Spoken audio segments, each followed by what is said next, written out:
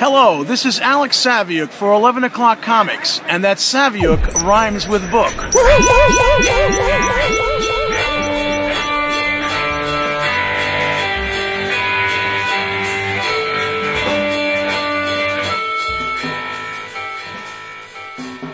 Amazing, Dap. Simply amazing. Right? Yeah. I try. You're so good. Every once in a while. I can count on you. Aw. Yeah. There's the train, too. Can always count on that. Tunerville right. Trolley. 1050. Oh, 1050. Dude, did you ever go back and From watch Sheboygan? Thomas the Tank Engine? Go back and watch? Yeah, like revisit that series. Oh, God. I was, it was the seventh level of hell when I had to watch it with my kids when they were young. It's pretty frightening.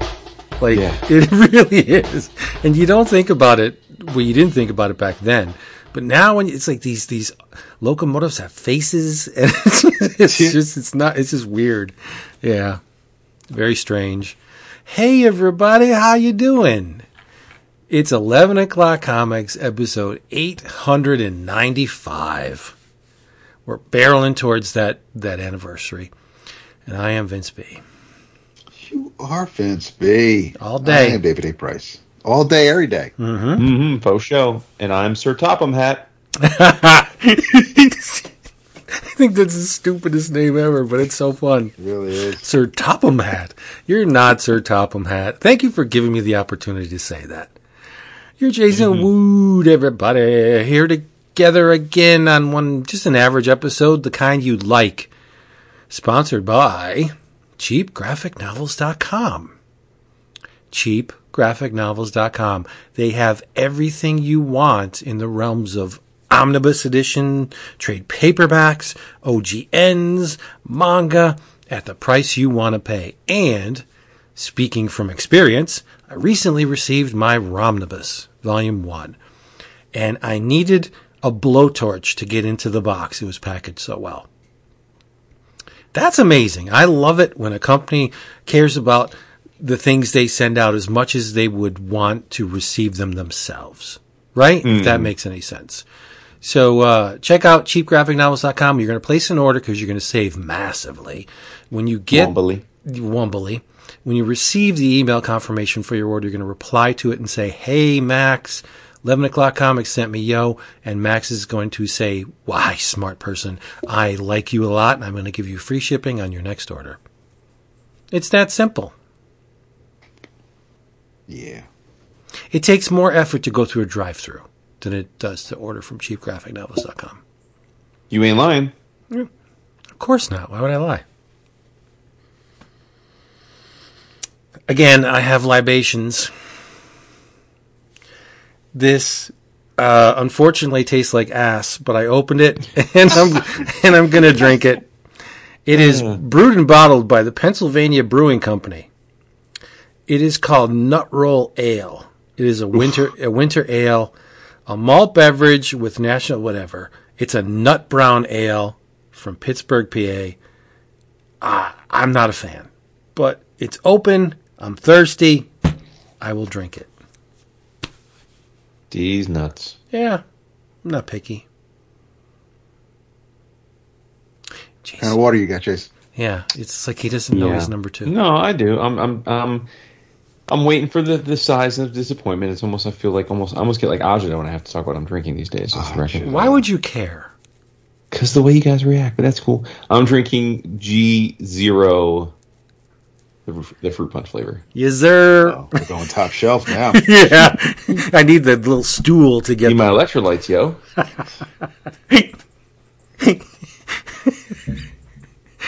Dad, please. What are you drinking? I had I enjoyed this beverage last week so much that I decided, you know what, I'm doing it again for this episode. It is the Michter's Unblended with a splash of seltzer. Pretty soon, the listeners are going to get in on the game, and that's not going to work for you. Hush. Hush, my son. Get out of here with that mess. Let's talk about some comics. We should, right? We did. Yeah, that's why we're here. I have something that I know David read, and I think Jason read as well,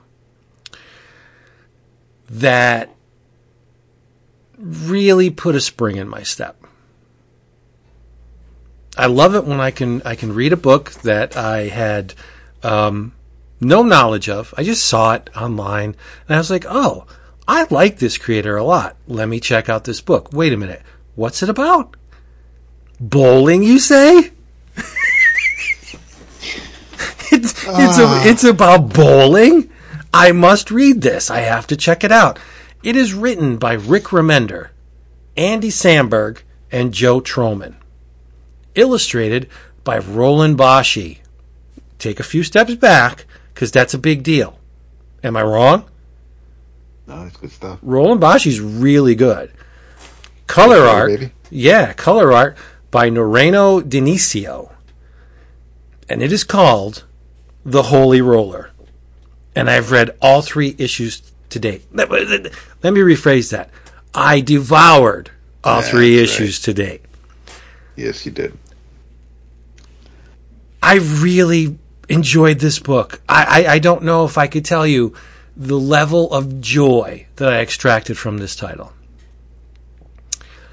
Now, it's about, at the core of this book is the sport of bowling. And my cat likes it. Aww. Yeah. And I know Jason doesn't click with bowling, but let me just flesh out the story for you. Now, am I correct in my assumptions that you both read this? I did, yes. Jason, you read the first issue? I feel like he might have tapped out before the first issue was finished. Is he even here? Does he do me He's talking about bowling, so he probably took a walk about. Oh my God. Well, anyway, for the people playing at home, this book is set in Cloville, Ohio. Not the most liberal state in the Union. Mm. And it centers around a young man named Levi Cohen. Levi is Jewish.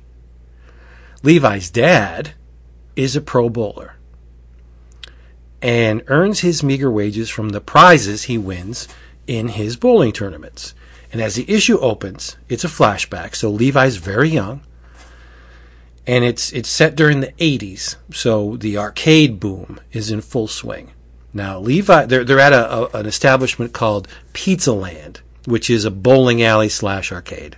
As anyone who has ever gone to a bowling alley knows, that not only do you have ample lanes on which to bowl, but there's usually pinball machines and video games. There's an arcade area, inevitably, in every bowling alley. If they don't have one, then it's not a real good bowling alley. But so Levi's dad's bowling, and he's in a tournament, and it's real tight. And unfortunately, he pulls a 7-10 split. And in order to win the tournament, he's got to make the dreaded 7-10 split. Anybody who has bowled knows 7-10, very, very hard to make. Almost impossible, really. But Levi's dad does it. He makes the 7-10 split and wins the tournament. And Levi's over in the arcade, and unfortunately, he runs across his nemesis, named Clyde. Clyde is the son of a real estate mogul, one who owns Pizza Land. And Clyde's a dick. He's a budding neo-Nazi. Does not like anything other than himself. Like Jewish, doesn't matter. He's very racist, and he's got it out for Levi. So he challenges Levi to a game of Paperboy, and the loser is banned from Pizza Land forever. And Levi's get was, if I win, you got to wear a yarmulke. Which would probably incense Clyde, because Clyde is anti-Semitic and very, very racist. Yes. So they're playing the game, and unfortunately, Levi's mom comes over and says, hey, you got to support your father. During this little challenge that both of the boys have set up. So Levi leaves and thus forfeits the game. So he is no longer, by default, he is no longer allowed in Pizza Land. So then we get a flash forward 20 years later, and Levi's working for Greenpeace. Working in quotes. Levi's not very motivated. He did some time in the armed forces, knows how to fight, is in very good shape, but he's just not very upwardly mobile, let's say. He's lazy. And he's brought into the captain's office, and the captain said, "You know what? Long story short, it's a cute little interaction that gives insight into the character not only of Levi but of the captain." And captain says, "You got to go home. Your father's dying of cancer." So Levi goes back to Cloville, Ohio, 20 years after the fact, and inevitably,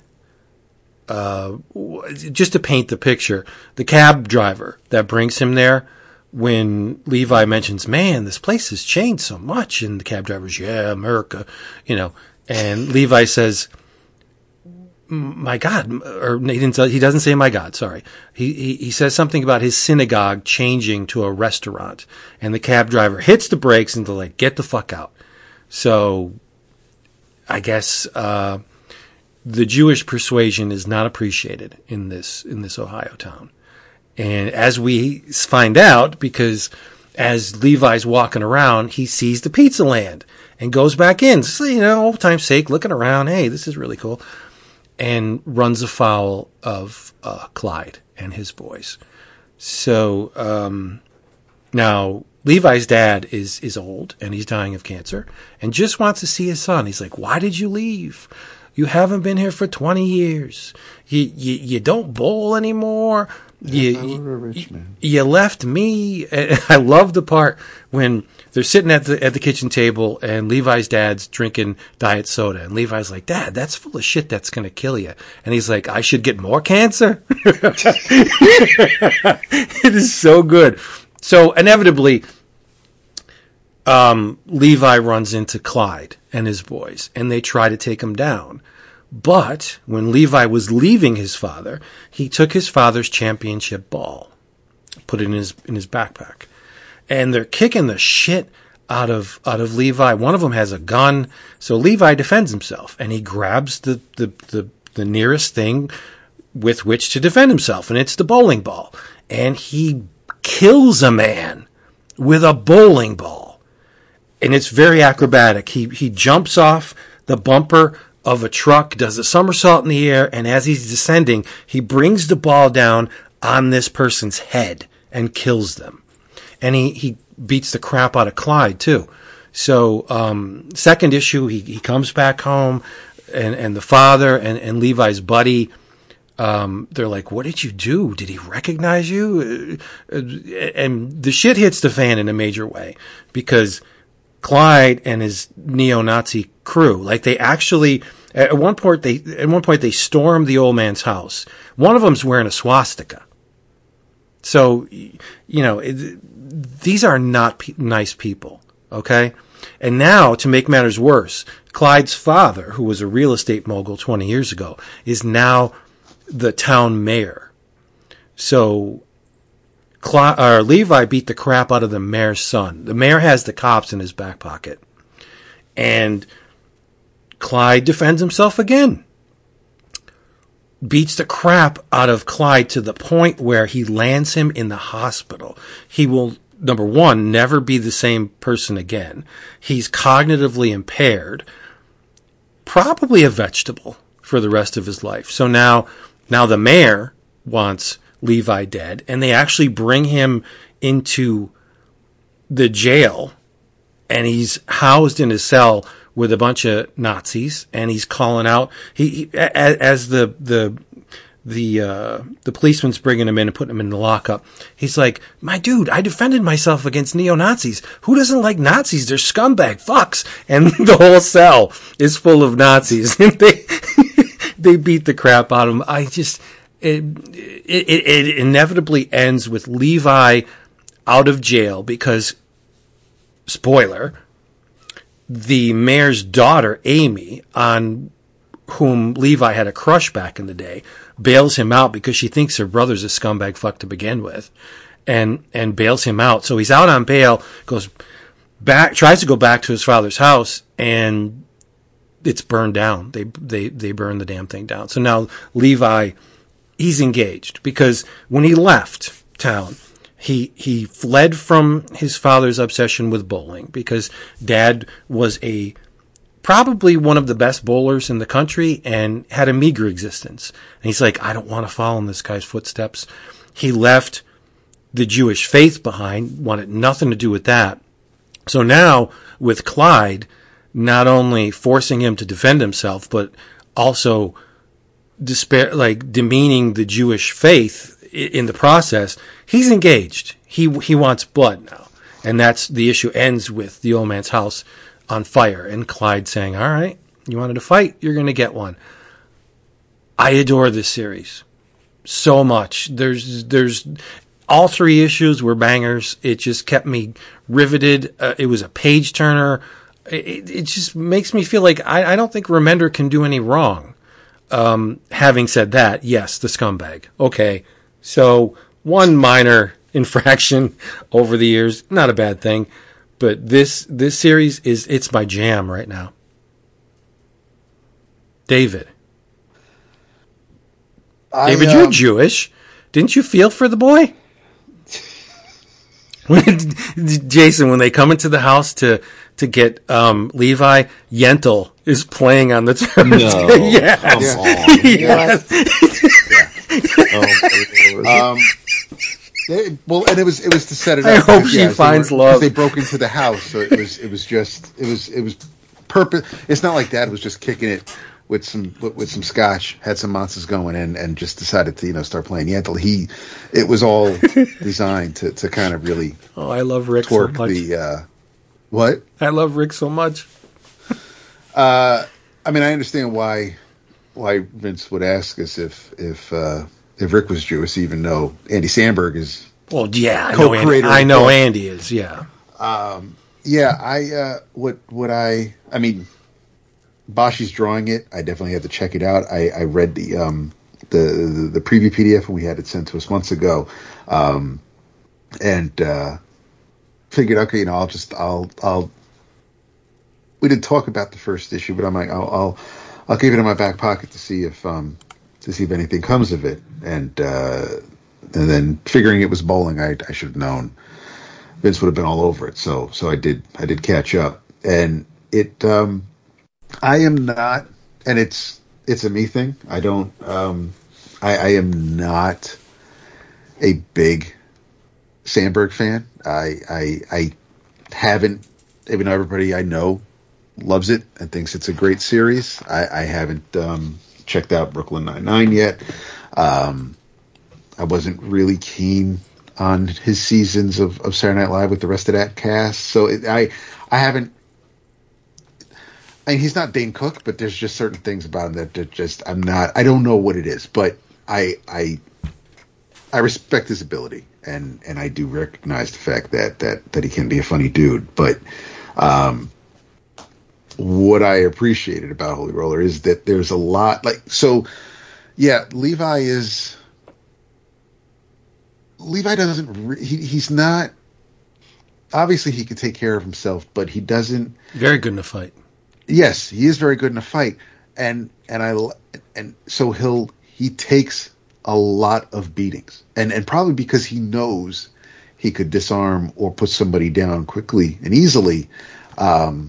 So because he can, he doesn't, and he gets beat on physically, shot, and of course abused verbally quite a bit. But as most Jews, or at least most that I know, but as I've recognized amongst others, it's no surprise to anybody that and it's not specific to Jews. It happens to all races and creeds, but Jews can be the butt of a lot of jokes, and you tend to get a thick skin, and you don't, and that also allows one to throw out a lot of self-deprecating humor, and it's a defense mechanism, and I think I do that, but it's one of those things where I I see it, I recognize it, and there was a connection to the character of Levi as I'm reading it, and on a different layer than I was expecting to just read a comic about a dude. Because you read the first issue, and it's not that Levi's entitled, but he's a young kid who's embarrassed by his dad, who's a bowler, and look at the big and of course, because the racist kid in town is picking on him, that's not helping any. So he just thinks whatever dad does is stupid, and he wants nothing to do with it, and he'll play and excel at every sport except bowling, because that's what dad does, and I get that. So there's I'm not. This wasn't like it was my origin story, but there are a lot of things here that I see Levi react to internally and with his family and externally with others that I recognize, that I see, and even parts of it could take me down memory lane. Even Levi's friend from when he was growing up, and he's dad, and oh my god, and you got dad riffing on his dude, and he's like, don't you like ever go outside? Don't you? And it's just it's great, because I say this about a bunch of other books we read, and when there's nothing but assholes in it, and I'm like, I know people like that. This is, again, I know people like this, people that are in this book, and mostly because of my fucking family. So there's, it's what, like a 10-issue series? It's. Oh, I don't know. I hope it goes on forever. No, I think I saw in previews it was in parentheses, but I don't know if it was. I think it was more than 6. I think it was 10. But anyway, because I think the 5th issue was in the January previews. I think that's where I saw it. But no, I didn't really know what to expect, because I thought after I read the first issue of Scumbag, and that wasn't for me, and that's not like that was the last thing I read from Rick, because there was The Righteous Thirst of Vengeance, and there was just there have been other books that he's written. I liked Death and Glory. I know a lot of people weren't so high on that, but I trust Rick, and I like Bashi, so I figured I'd definitely, if anything, it would be entertaining at least, or visually pleasing. But yeah, I was pleasantly surprised at how much I enjoyed it, and I, like I said, I read the first issue, didn't think about it, but then I reread the first issue for tonight, and immediately read the second, and then I couldn't wait to get to the third. So I'm really it's unfortunate that the cover kind of slightly misleading, because it's not like Homeboy has a costume yet. Well, I think that's the end game. Yeah, I think somewhere along the line. Yeah, because even in the third issue on the last splash page, it's coming. We know it's coming, but it's just like, but it hasn't yet. So why are you showing me this on the cover? Anyway, yeah, I'll back you up on this one, Vince. It's a good time for sure. Well, there's little bits. The one thing that had me howling with laughter was when they're in the arcade and Amy comes up to Levi and he's playing Paperboy, and she goes, "Oh, Paperboy, that game sucks." And Levi goes, "That's racist against Paperboy." And his buddy goes, "First they came for the Paperboys. Yes. I did nothing." Yeah, it's so. And the Goodman's character in Big Lebowski, from Big Lebowski is the foil in the tournament that his father's blowing. So that has to be Mr. Cohen looks just like Judge Hirsch. The magnate, the real estate magnate, Frank Henry, is Robert Redford to a T. So you could tell that they're either positioning this as a pitch, or eventually like delineating who they would want to play these characters should this ever be made into something. I love it. I think the whole thing is great. It's not the bowling. The bowling thing was the angle that got me in the door. Like, who doesn't want to see somebody make a 7-10 split? Like, that's legend, right? But I'm going through the book, and when Levi's fighting and he's rolling the ball, I'm thinking he's got good form. Uh-huh. It's like a book for me. I wonder if Bashi bowls or how much you'd have to bowl because he has the little flip with the wrist on the lift when he throws the ball. He just really likes Kingpin. No, I don't know, but I think Bashi's a bowler. Someone's a bowler. Either that or he researched bowling because the moves are authentic. And I love this book. I don't care what Jason thinks about it. Well, I have no opinion on it. I didn't read it, my friend. I thought you read the first one. You tapped out. No, I haven't read any of it. Well, you should read it because it's great. Yeah. It really is. Well, you know I love Remender, but I just don't love the bowling. It's too Jewy. Oh, yeah. I'm the token Gentile of my firm, just a record, so... There's one thing Levi says about bowling. He says, Dad, bowling's not a sport. It's a pastime for alcoholics or something like that. And it's like, how dare you? How dare you? How dare you? Yeah, this is a winner. You don't have to twist my arm to read a Remender book. I'm sure when it's collected, I'll pop that review comp of the trade that we get, and I'll give it a read. Plus, Vince has to be in love with Levi because he still has Dad never changed his room, so he's got an Evil Dead 2 poster up on the wall. He does have an Evil Dead 2, yes. Right. My man has good taste. There we go. To a Star Trek movie poster. Yeah. And Caddyshack. 100% great book. Nice. What else we got? Yeah. Listen to he's so snippy, isn't he? I'm not snippy. It's just like when one person stops, another person starts. It's not that difficult. This is our first rodeo. Come on, go. D-bag. No, but I got something that you're gonna like. Okay, we'll see. What do you got? All right. Well, first of all, shout out to Dave Chisholm. We have talked about Dave quite a few times over the years. We'll talk about this. Yes. For those that don't know, remember us mentioning him in the past. Dave is at this point a pretty accomplished graphic novelist. I think this is the book we're going to talk about tonight. This is his fourth, I believe. But he also, aside from creating comics, he is a renowned trumpet player. He actually has a doctorate in jazz trumpet and is a professor of jazz at the University of Rochester for, I think, the last decade or so as well. So trumpeting and jazz is his life. He is a definitive expert in it. And much of his comics work have been in and around that subject. His most recent being Chasing the Bird a few years ago, which was all about Charlie Bird, particularly the period of Charlie's life in California, which I thought was awesome. And he is back with this book by Z2, is the publisher. I believe they published the Bird book as well. It's called Miles Davis and the Search for the Sound.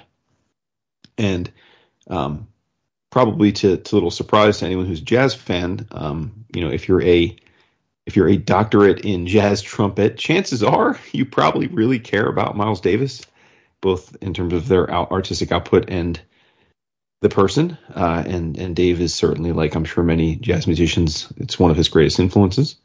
And so he undertook telling Miles Davis' story in a graphic novel form.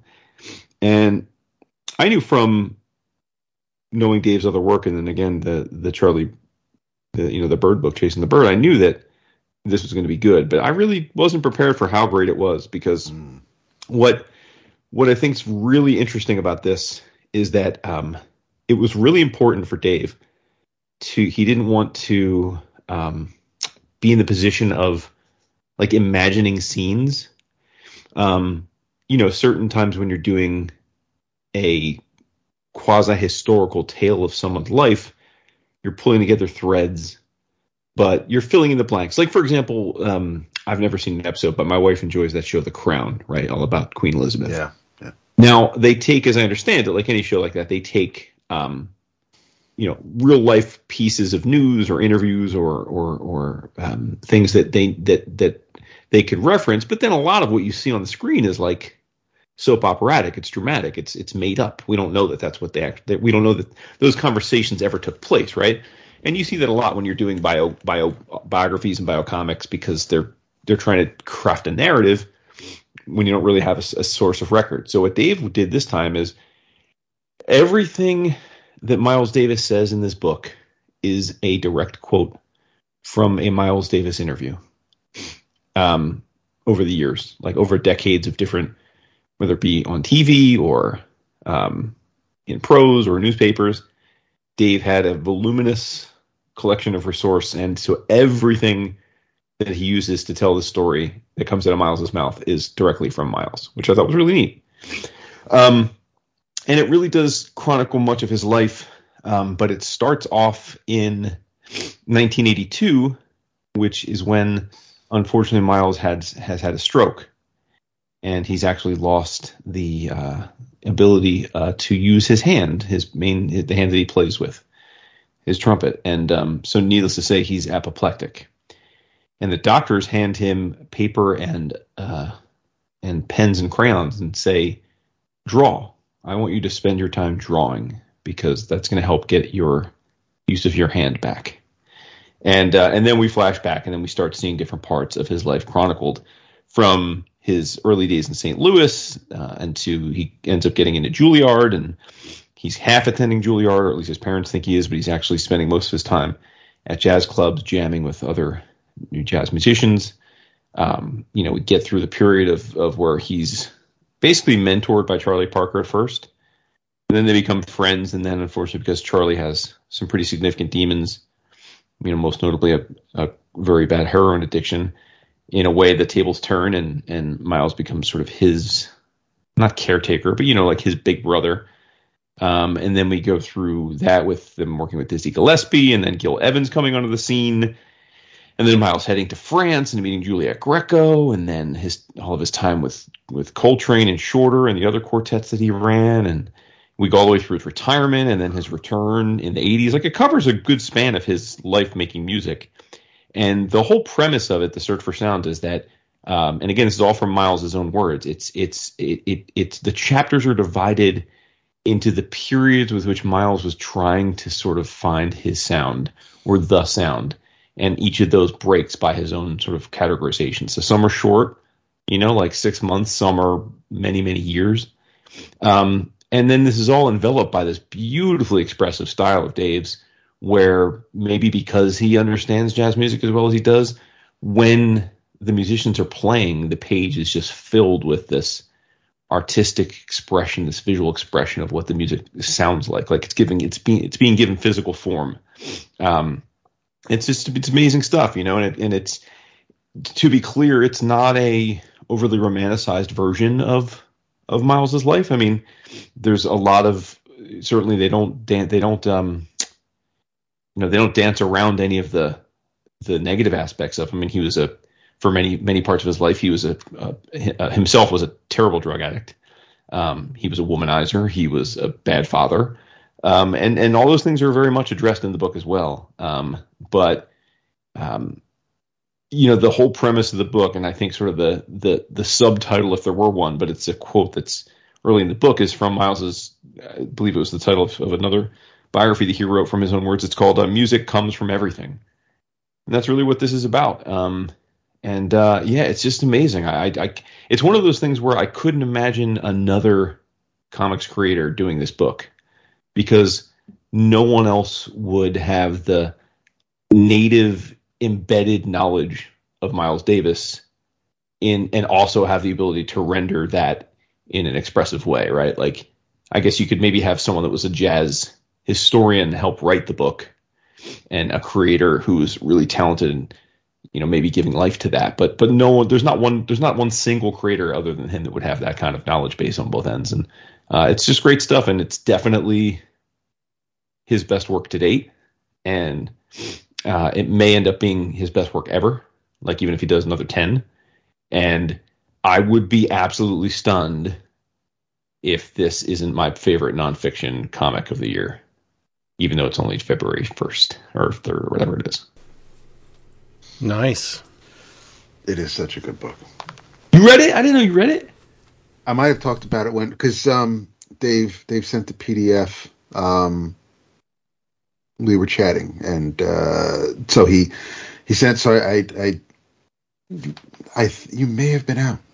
You may not. I don't remember you ever mentioned it. So I must have been out. No, read it. it's a gorgeous book. Yeah, I absolutely love it. I told him as much, but no, it's absolutely. Oh, you did? Okay, good. Because I hit him up too. I hit him up and told him I just finished it and I thought it was triumphant. So okay, Yeah, great. it's yeah. I mean, even if you're not a fan of Miles, I mean, you should be if you're picking it up. But if you're not, and I'm not saying this will turn you into a Miles Davis fan, but just it's such good comic booking with the layout and just how it just flows and what he does with words and music and sound effects and the way characters are just the you feel the music because they feel the music on the page. It's crazy. And yeah, I know Miles has had one hell of a life and the shit he put himself through and the people he loved through. It's not always happy, but holy hell, if Dave is absolutely somebody I think of when I think of autobiographical comics. It's amazing work. Yeah, him and God, unfortunately I can't think of his name. He did the Rod Serling book and the because I got it right here. Shit. Yeah, I know exactly who you mean. Yep. Yeah. Bad radio, but man, Corin Shodme. There we go. Thank you, Shodme. Yes, I was thinking. Sorry about that, y'all. Yeah, Corin. Those two, I think, they're the ones doing it these days. Totally different styles, but the subject matter works for what they're doing. Yeah, and it was just real cool too because how often do you see comics where, I mean, if you look up a comic online, most of the reviews are from your CBRs, right? Your Multiversities, but the reviews for this are from the Jazz Journal, all about jazz, right? Like it's from actual, this was a book that was garnered more interest in the jazz music scene than it did the direct market, I think, which is kind of neat. I don't know if it's great news for Dave and his wallet, but it's still neat. It's neat from an academic perspective. Yeah. And the other thing too is, and again, if you're like a super hardcore jazz fan, like say Vince, I'm sure that none of this would be new to you, but it was neat for me to see the overlap between all of these legends, and like the chronology and how they would come in and out of each other's lives, sometimes as collaborators, sometimes as people who couldn't stand each other, and just how they all kind of worked with each other. Like Miles is a 15-year-old working with, with Charlie Bird and Dizzy, right? And then like he being the older mentor for guys like Coltrane, right? And then like Coltrane letting him down by being an heroin addict, just like he was let down by Charlie Parker, and then he let down Charlie Parker. It's like they all sort of had periods where they let each other or people they loved down, and they were so consumed by like drugs and whatnot. But part of that was just because they were so passionate about life, and it's very fascinating. And I really love that this book helps you connect all of those greats together in like one lineage.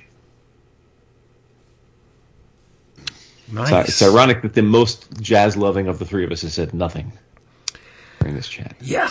I can't talk about my eccentricities when it comes to sequential works devoted to musical artists. Mm-hmm. I just don't read them. Yeah, I know you don't like it. I know. And give me, I have at least 8 or 9 Miles Davis history prose books, and I'll read those. But when it comes to, and I'm not discounting Chisholm's work. Sure. But I just don't. And if you gave me a sequential adaptation of the early life of Frank Zappa, I probably wouldn't read it. Just because I don't like when the two worlds collide.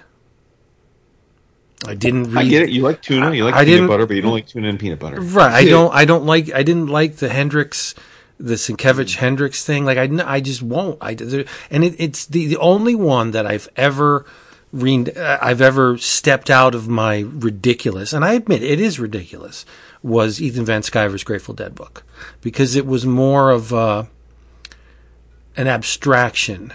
The characters weren't rendered realistically. It was more of a cartoony version of the early days of the Dead. And okay, I read that and I loved it.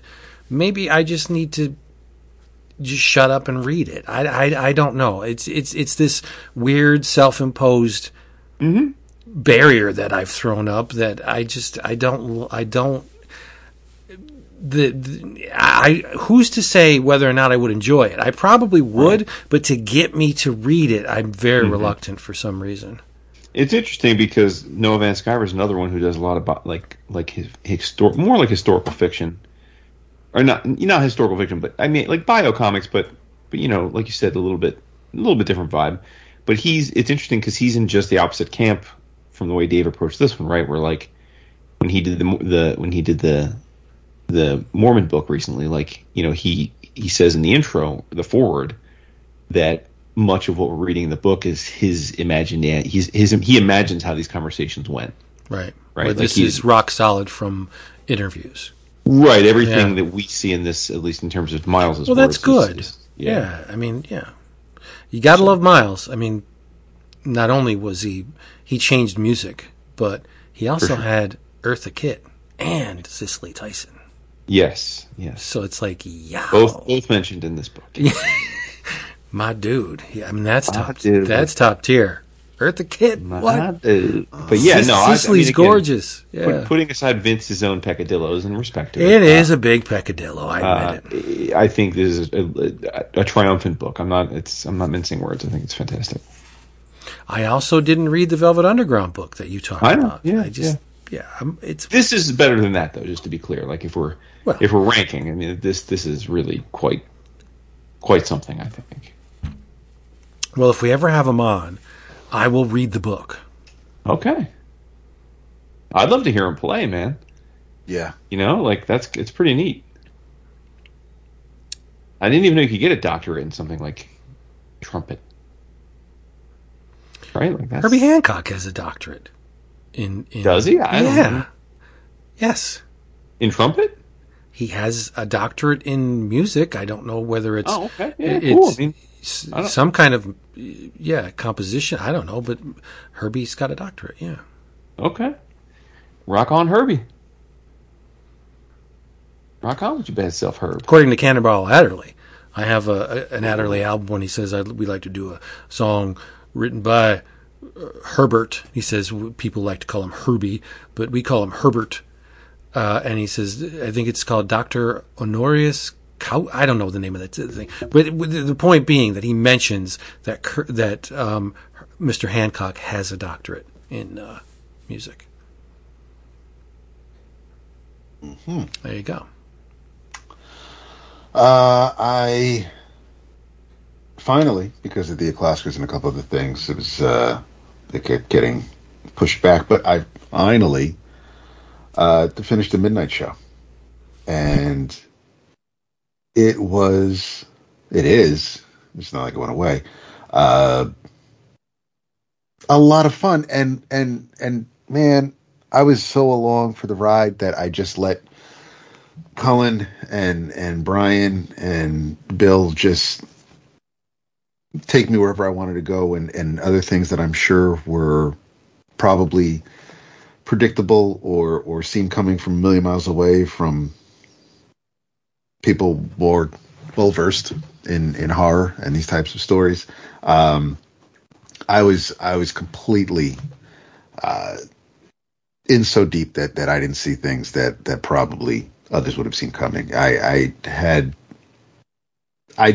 didn't know where we were going with it, and I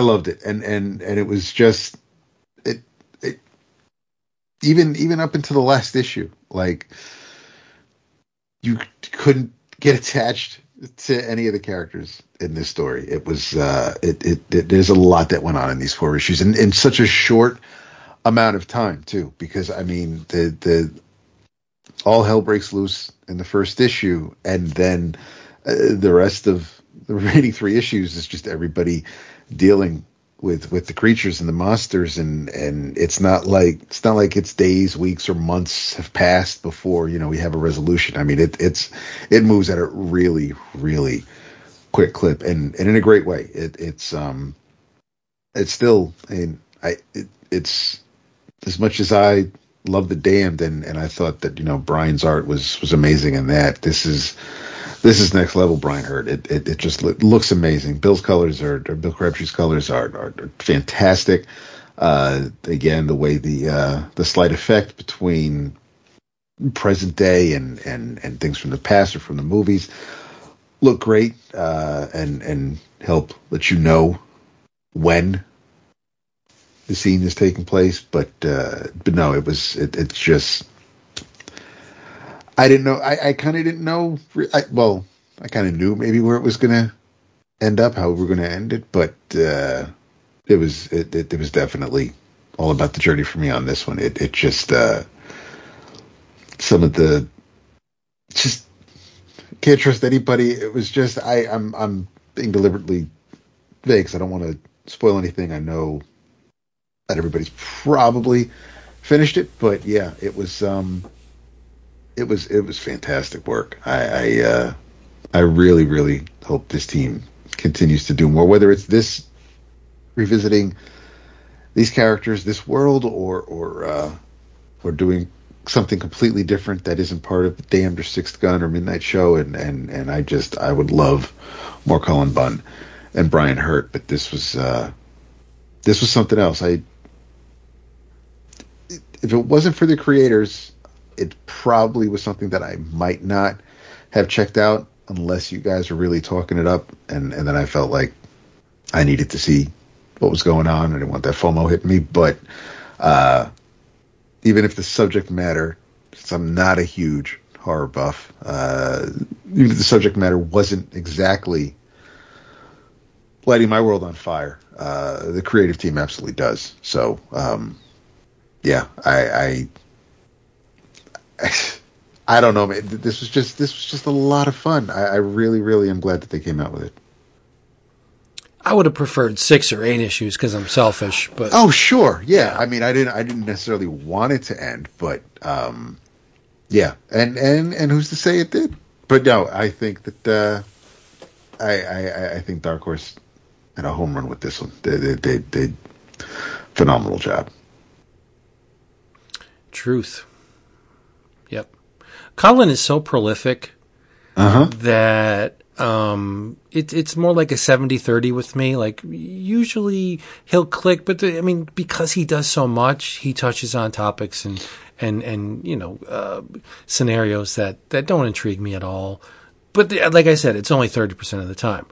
But I think this is the book when I think Cullen Bunn, Midnight Show, is going to be the one that just flies right into my memory, even over the Sixth Gun. Sure. Yeah, but this was tailor made for me. Yep. So, yeah, I like that. He's kind of this creative team. So Midnight Show for Vince, Sixth Gun for Jason, and Dan for me. They really did. That's true. They man, that's fantastic. I got the longest run, so. All right, well, size doesn't matter, bro. Yeah. Length, though, you know. Yeah. He can dream. It's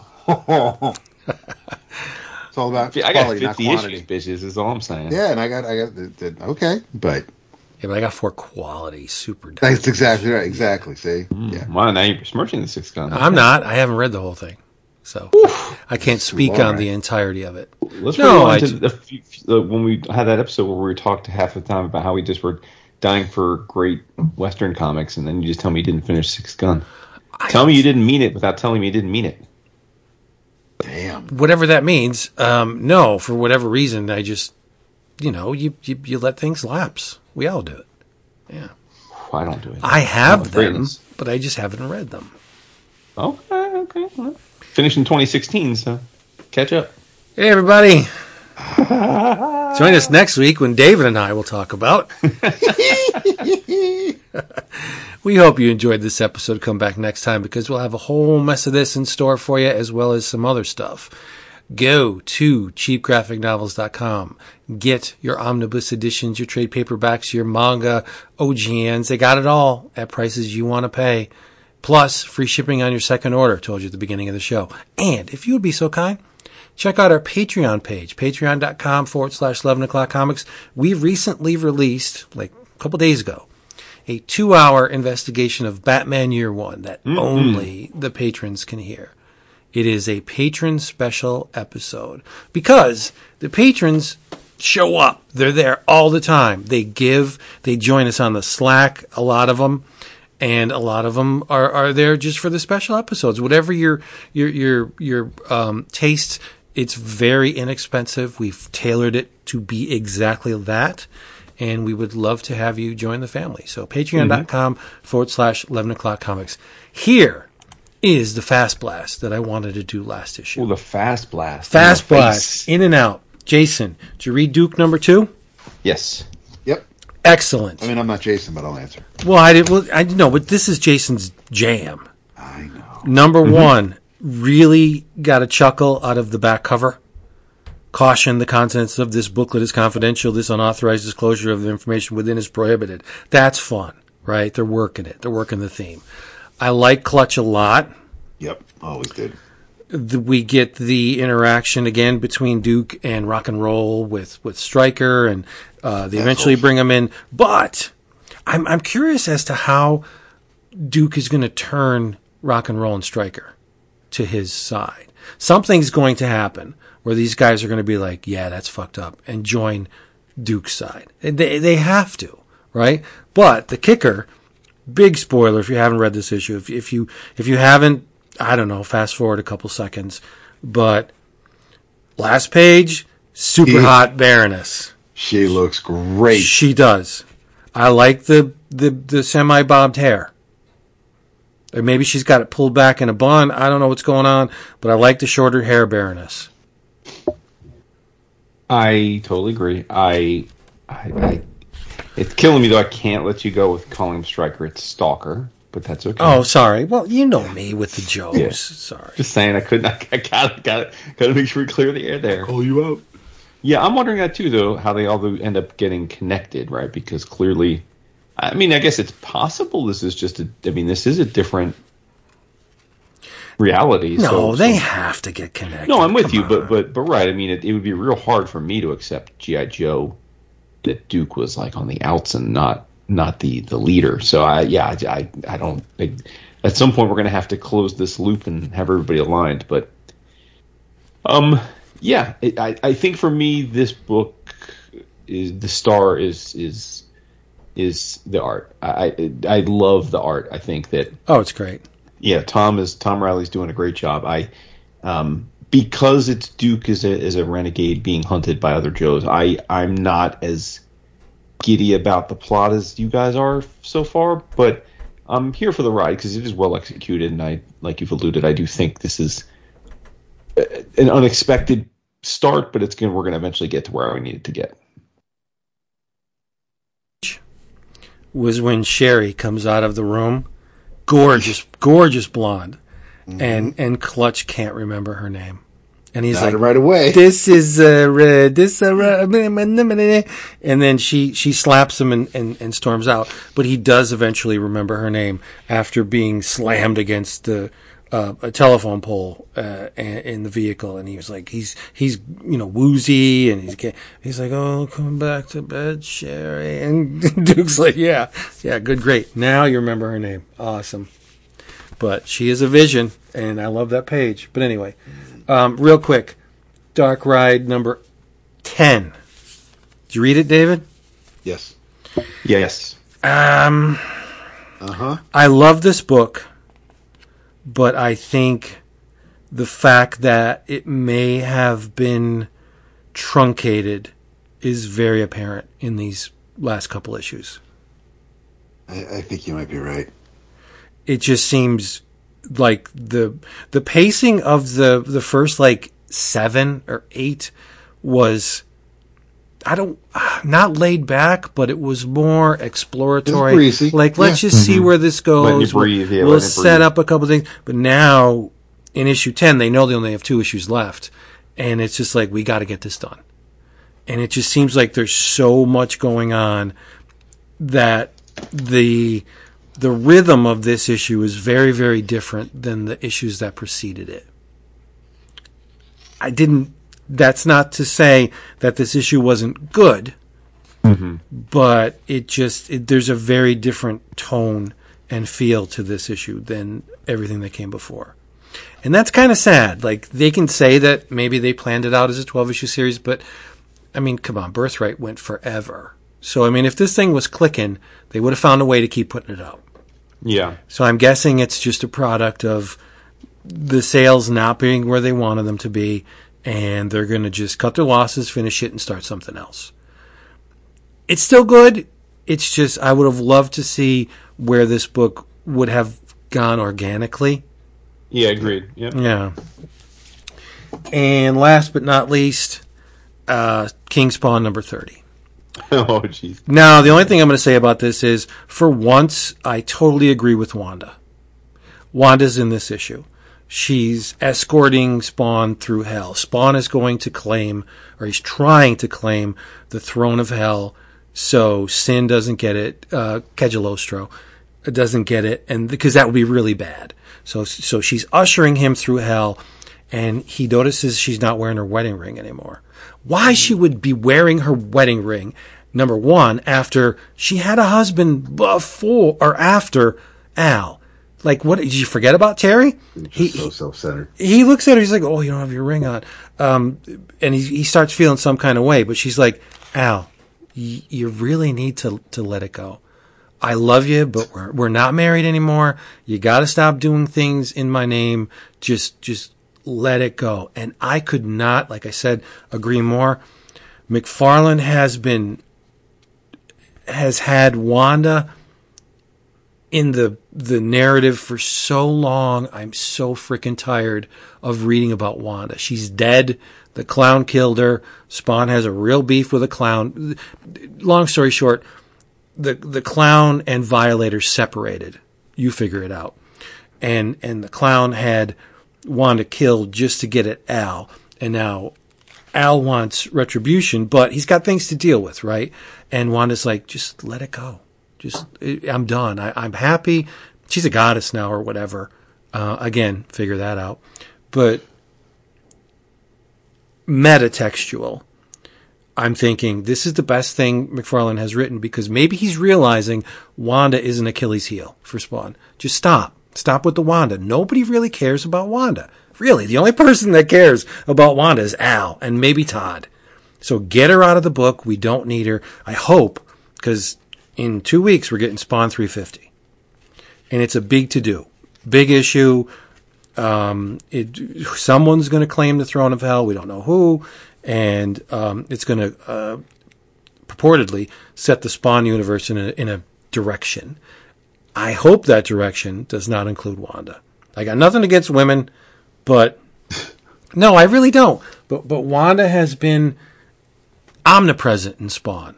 First, it was Al looking through the window at her and Terry and beating himself up, and then she, the birth of. It's just stop. Just stop with the Wanda. Let's just devote if the book is horror, let's take it in that direction. Let's take it somewhere where we don't have to worry about Al worrying about his ex-wife who he's,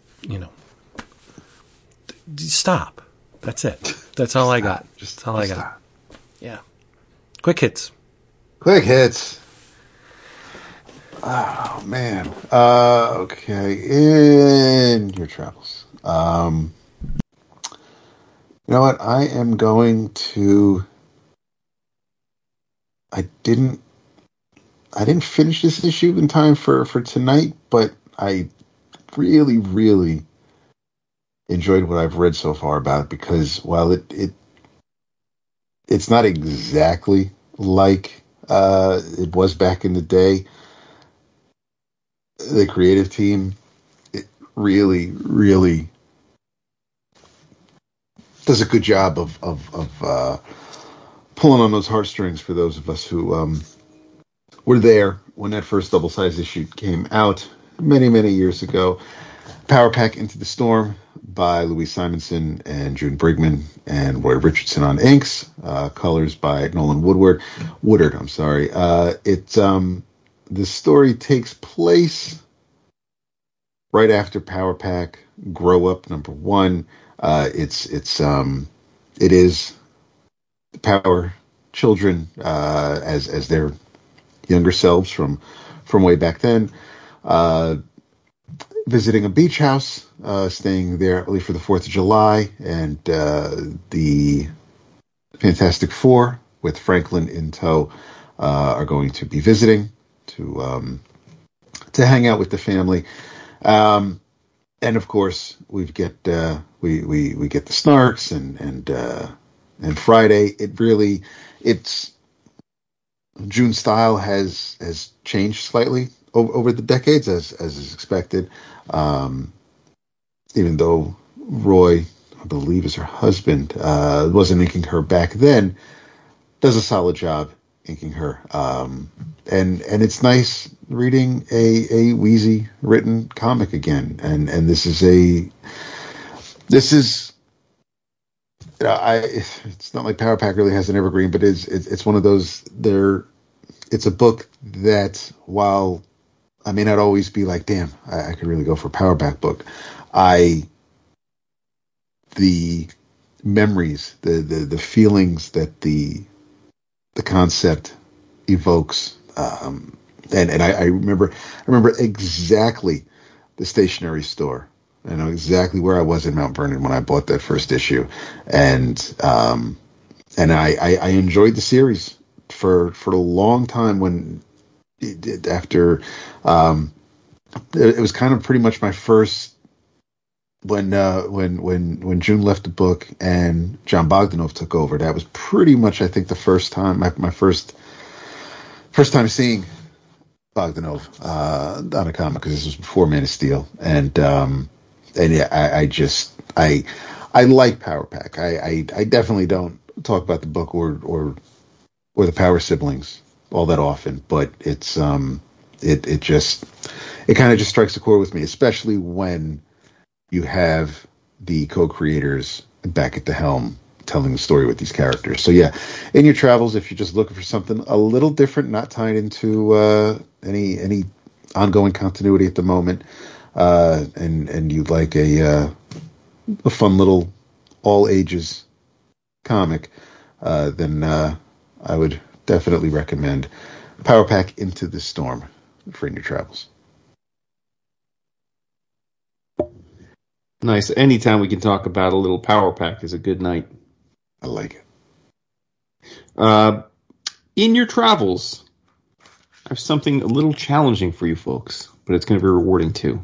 And that is The Gul Yetin. Written and drawn by Joe Kessler.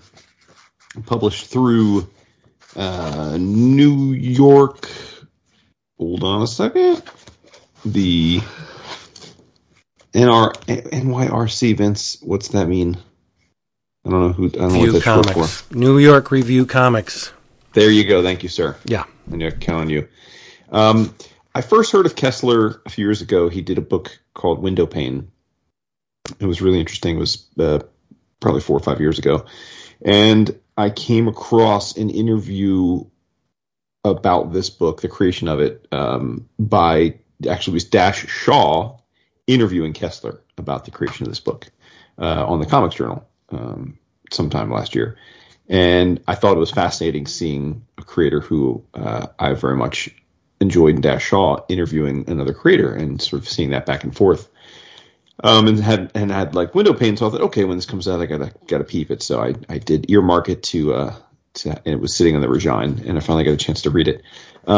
It's a very abstract book. It is drawn with seemingly with a simplicity that I would argue is quite complex. He uses 4 colors throughout the book, and he uses them in basically the bright primary version for the most part. Yellow, red, green, and then just a little bit of blue. Now he plays with the shading, and he uses crayon, he uses marker, he uses pencil. There's definitely, again, a lot of different interplay. Like I said, much of the art is abstract in a lot of ways. But at its heart, it's a wordless story of a young boy who his home appears to burn down, and presumably his parents die. And he's shuttled off to live with someone else, a woman. Whether it's his aunt or a foster, we don't know. But the connective tissue between all of this and then things that happen after that is this thing, the Gul Yetin, which is this amorphous supernatural creature, which may or may not even be real. It could be in the boy's imagination. We don't know. Again, it's an abstract book. There's a lot of questions, I think, by design. But the Gul Yetin is rendered in lots of different ways. At times it looks like almost like a goat devil, sitting outside of his window watching him sleep the night of the house burning down. At other times it looks like an actual gull, like a bird. At other times it looks like a anthropomorphic bird-like creature. And the gull is sometimes his caretaker, this boy, sometimes his antagonist. As I said, you could read this book and interpret it as being that it's like a source of evil, and that it could have been responsible for burning the house down. It could have been responsible for subsequent bad things that happened to him and his loved ones, or it could be that it's his guardian, and it just happens to always be watching over him. And then when bad things happen, it intervenes. It's very strange. It's very, very strange. And I think you could read this book you could give this book to 5 different people and they could read it and then you can ask them to summarize it, and everyone's going to summarize it differently. And I think that's part of the charm. It's challenging. Like I said, it's wordless. You definitely have to really immerse yourself in it. I read it twice before I want to talk about it tonight. But I was totally captivated by it. And we say this a lot, but it's very rare after reading as many comics as we have to be genuinely surprised or feel like you've never read something quite like this before. And I can definitely say that I have not read anything that has looked and felt like the Gul Yetin before. And so for that alone, I think a lot of people should check it out. So if you like indie comics or more abstract, challenging comics that don't have a clearly defined narrative, this is absolutely worth your time. Nice. Very rare that you will read something twice. I know. That's crazy to me. Mm-hmm. Now I should say, with that in mind, it's wordless and it's digest sized, so it's not. It's probably about 150 pages if I had to guess, because there's no page numbers. But I like the art. I knew you would. Very raw, sure. Like it a lot. Very raw, yeah. Absolutely. Mm-hmm. Unhinged, even. That's right. I think I'm in. Nice. Good job, Jason. Mm-hmm. +1. You know me, I always bring it. You guys don't call me Ace for nothing. Could be your one testicle. That's true. Hey, everybody, thank you for being here. Go to your comic shop. Buy some comics. Read them. Go online and talk about them. Maybe our Facebook page. Maybe our Slack. You know how to get there. And then do your due diligence and say goodnight. That was a shitty transition. It was totally shit. I got to change the sheets because I shit the bed on that one. David. Good night. Good night, Levi. Aw. Tecumseh. David. Nice. Tecumseh. Good job. Tell them you love them. Love them. Love them. Oh, should we remind them what the next bonus Patreon book of the month is going to be? Might as well. Preacher, Book 1, first 12 issues by Garth Ennis and Steve Dillon. He's hot for it. Jesus. He is. I'm excited. Calm down, David. No, it's the Preacher. The Preacher. The Preacher. Good stuff. So if you want in on that, there's only one way to do it, and that's become a patron. Biggie facts. Easy peasy. More patrons we have, more episodes you're going to get. Toys. Love you. That's it for that one.